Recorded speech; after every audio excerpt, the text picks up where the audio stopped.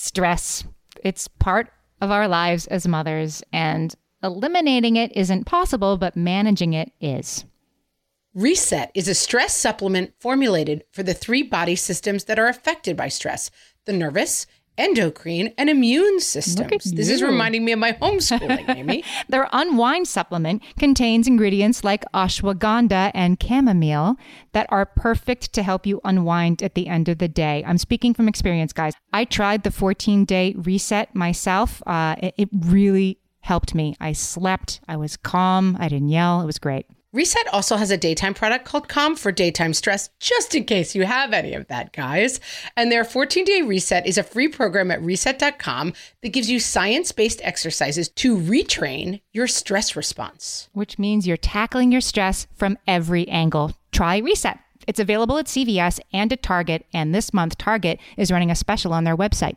Or for 10% off your first purchase, go to R3set.com and use the code FRESH at checkout.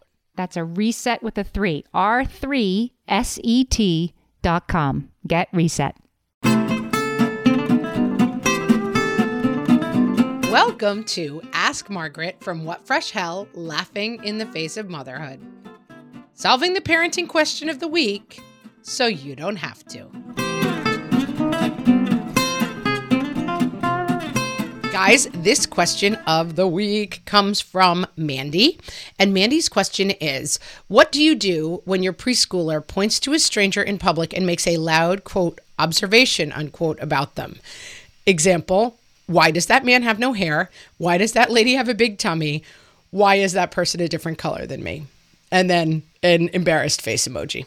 Mandy, we understand why you have the embarrassed face emoji, but we've been there. Raise your hand, guys, unless you're driving a car, if you've been there with Mandy. Kids are great observers, which makes them fun to be with, but makes it super, super awkward in public. So my advice to Mandy and to myself and to everyone is have these conversations early with your kids. This is a great thing to find books about for 2 and 3-year-olds. You know, like people come in different shapes and sizes. People look different from each other. People sometimes have different issues with their body. Some people are in wheelchairs. Some people walk with a cane. Some people's faces look different than other people's. And have those conversations early and talk to your kids about, like, we can notice differences in people, but we don't talk out loud about differences or the way that people look because it might hurt their feelings.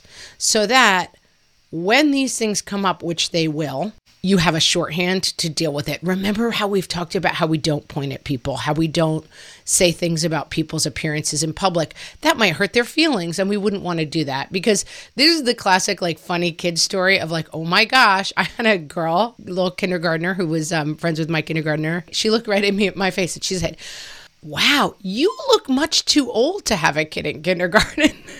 And I mean, I am 10 years older than a lot of the other moms, and her mom was completely mortified. And I was just laughing, and I was like, you know what, kid, you're not wrong. So funny story, but we've also all been in situations where our kids may have said something that, like, was really hurtful to someone. Like, gosh, why is that lady so fat? Like, obviously you've ruined that person's day, and your kid, who's not trying to be mean, it's just made for an awkward situation. So this can go in the way of, like, oh, you're going to be laughing about it for a long time. You won't believe what my kid said. But it can also go in the other direction, which is like, I'm waking up at 3:00 in the morning with a bad feeling because my kid said something that really hurt another human being, and I hate the way that feels. It's going to happen. You can be calm about it. Most people, if you handle it really frankly, like one of my kids pointed at someone in a museum once, why doesn't that person have a leg?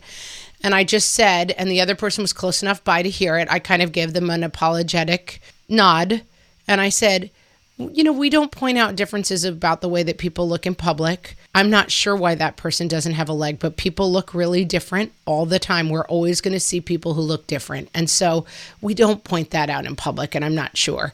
And I know people have had the experience where the person will come over and share with them, like, actually, I was in an accident, and they don't mind. But it's not fair to ask people to constantly explain their looks to your children. So also, another thing I would say about this is open the door in your own house for conversation. So my kids have often come to me and said, you know, there's a boy in my school who has something strange about his hand or whatever. I'm completely making this up. This is not an actual example, but I'm trying to sort of judge the examples I have. Kid in my class who's missing a finger on their hand. Like, oh yeah, something must have happened. Sometimes people are born that way. Some people have accidents. And kids are probably going to ask about those things. And it's fine. I don't want to make it a secretive thing of like, we have to put blinders on and pretend that everyone looks exactly the same. It's okay to be curious about why people look different. It's just not okay to point and ask loudly about it in public, because that has the potential to hurt that other person. And that's not something we ever want to do. Another thing I do, especially, I don't do it anymore because my kids are older and they kind of get it now. But when my kids were little, I tended to kind of scan crowds a little bit. Like if we were at a fair or any kind of gathering or party and I would see someone, we were once at a place where I saw someone with a real facial difference. And I said, guys, there's someone here who looks a little different than other people. And I just want to remind you that that's not something we talk about in public. And so we don't want to point and we don't want to ask about it out loud. We can talk about it later when we get home if you want to. And we did. And the kid said, oh, that guy looked so different. What was going on with him? And I said, I'm not really sure, but here are certain things that happen. And it's fine to discuss the way that people look in a really kind way, but it's just getting away from the thing of like pointing, laughing, and being curious, which comes very naturally to children. Listen, when kids see something that looks really different, their reaction often is to laugh. And that's natural. So they're not evil kids, but it's just something we want to control so that we're not going through the world like hurting other people's feelings. So I'm saying, guys, talk about this early. Read some books about it. Talk about differences. Talk about what things we talk about in public. But then don't be afraid to leave the door open for conversations that are about like, hey, why do we look different? And those conversations are perfectly safe and okay. You just teach the kids the difference. It's like outside voice and inside voice. And outside voice does not involve ever pointing, laughing, or loudly pointing out people's differences. But once we're back inside, it's completely fine to ask curious questions about why people look different. Mandy, I hope I solved it for you. And if you have a question for me or for Amy, you can send them to us on our Facebook page through our Facebook group. You can send them on Twitter, Instagram, or you can email us info@whatfreshhellpodcast.com. Please do, and maybe one of us will be solving your problem. Thanks for listening.